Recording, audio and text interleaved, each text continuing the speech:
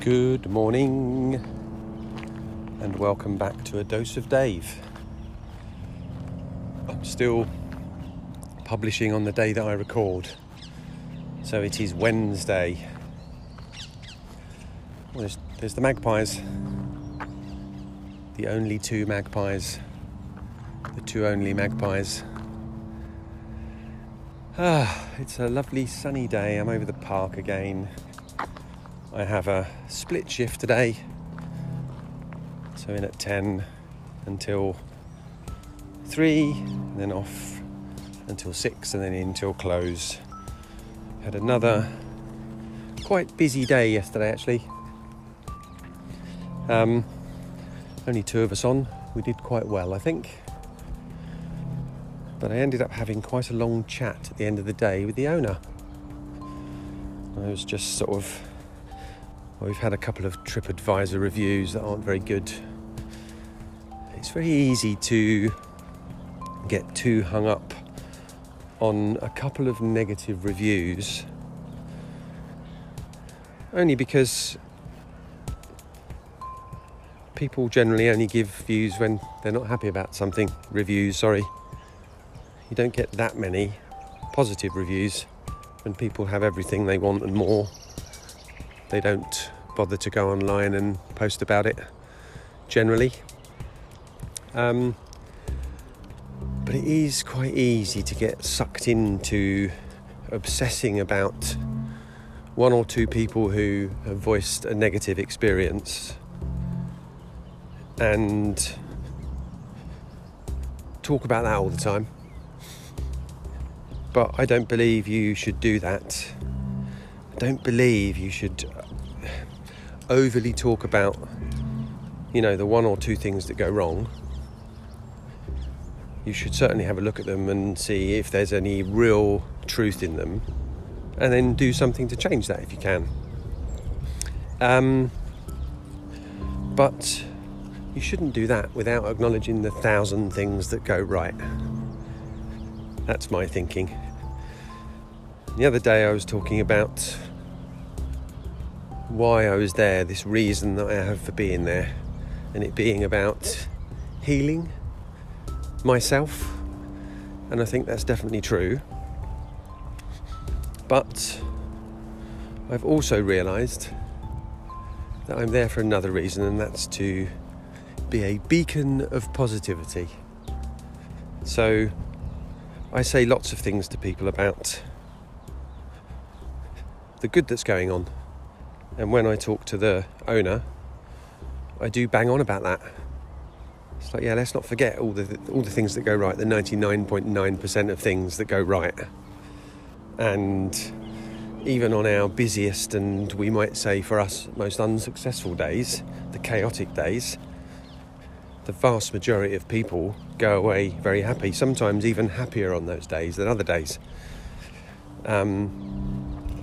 So we had quite a long conversation. I told her how I was finally finally feeling a bit more settled in there. And I told her about Sunday night when we all had a drink together after work. Just sat about in the garden for half an hour and had a chat and a laugh. And what a nice thing that was. And then later on in the conversation, her response was, right, I'll come in tomorrow. We'll have a look to see what the bookings are on Sunday. And if we haven't got any late bookings, we're going to close at 6, and she's going to order some food in, and we're going to sit out and have something to eat together. Now for me, that's a huge success. It's not something, I don't know if it's something they've ever done, and it may not happen because it depends on the bookings for the day, but the intent is there. And that's not me suggesting that we should do that. That's just me saying I really enjoyed doing that the other night. It was impromptu, but it was a very nice experience. So, I think in essence what I was saying is you've got some really good people here, and it's not fair just to keep telling them what they do wrong. You need to reinforce that actually they do a lot of right. I did tell her that, in my view, the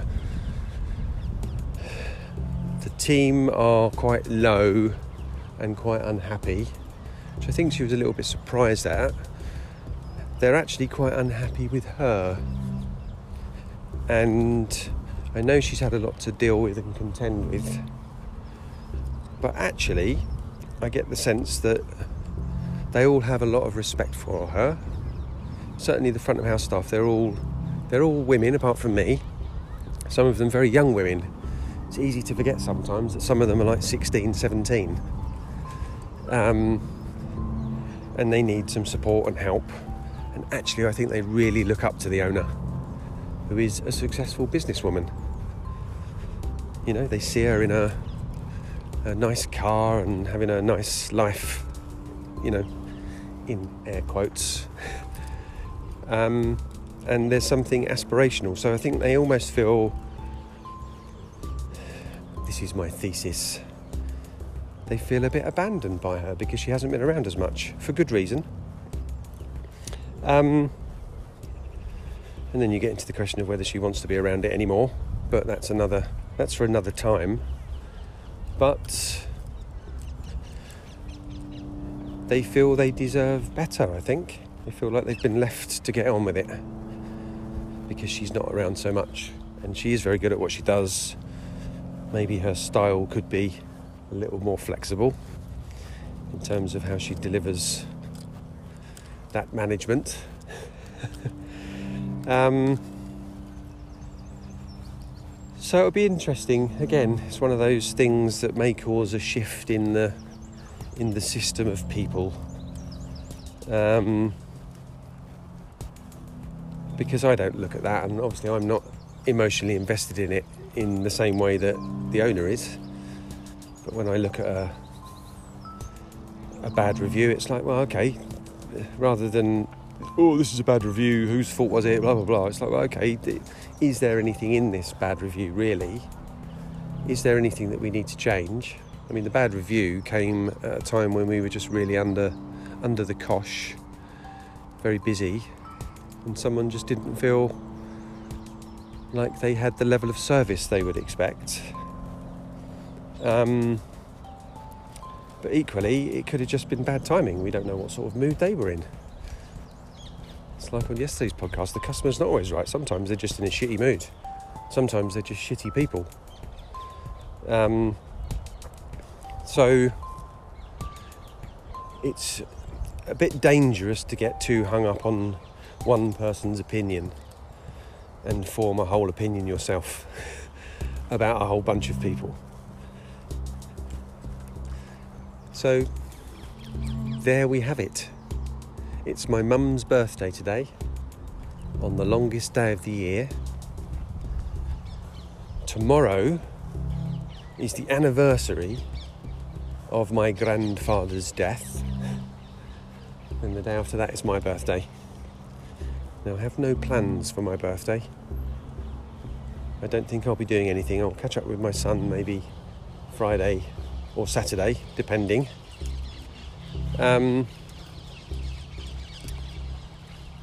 But I haven't really celebrated a birthday properly since my grandfather died. There's always been, and I didn't realise for many, many years, but it wasn't until I was sort of in my 40s and I did all the NLP stuff that I actually started to realise that, that was because I didn't feel I should celebrate my birthday because of my granddad. So that overshadowed every single birthday, and it was all kind of subconscious stuff, really. So my intent on Friday, and I don't mean I'm going to go out and do anything. I don't even know if I'm going to spend much time with anybody else. But I'm going to celebrate my birthday. I'm not going to go out. I'm not going to have a birthday cake necessarily. I'm just going to internally celebrate surviving 55 years on this planet. And probably more than that, actually having come kind of full circle back to the beginning of my life in the last few years, and I don't know, not being too worried about the future. seeing it as an opportunity, this change in my life, rather than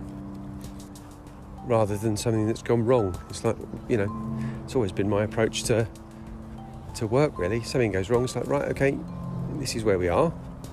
What do we do to improve that? What do we do to get better at it? And I had this conversation with the owner last night, just to give her my ideas on how I think. It's like, we've had these reviews. Is there anything actually in it? Is there anything we can do about it? We had a complaint about the pie, that it was 50% gristle. And I'm like, nah. Well, I'm not saying it wasn't, but what I am saying is the pies are really, really popular. We get loads and loads of really good feedback about them. People love them. So it could be, it's possible, that we were just unlucky with that one in terms of the meat. They might have just spooned in some meat that just happened to have all the gristle in it. I don't know. And I don't know if we're ever going to be able to find out. So, something to keep an eye on, perhaps. I'm not sure. But I don't want to talk about pies anymore. I'm going to go and get on with my day. I'm going to have a cup of coffee, maybe a bite to eat, and get on with my working day. So I will catch you all tomorrow. Namaste.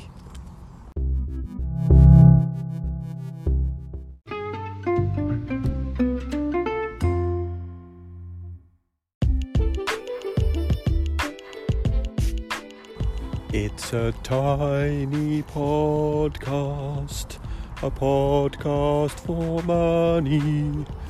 Doodly doodly doo. Well, it could be, or maybe not. If you wish to contribute financially to the podcast, you can make a donation via patreon.com/bullshit detective.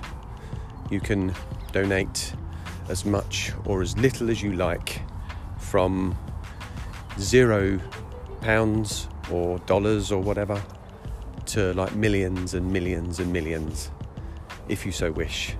But actually, the price of a coffee once a month, or a beer, or a pack of sweet corn from the supermarket, they're probably about £1, aren't they? Something like that. Whatever. And if you don't, that's also fine, because the people who do are paying, and the people who don't still get their podcast for free, which is quite a nice arrangement when you think about it, isn't it? It's kind of built on just being nice to everyone being nice to everyone, and doing what they can. So if you do, it's much appreciated. If you don't, it's also much appreciated. Thank you very much.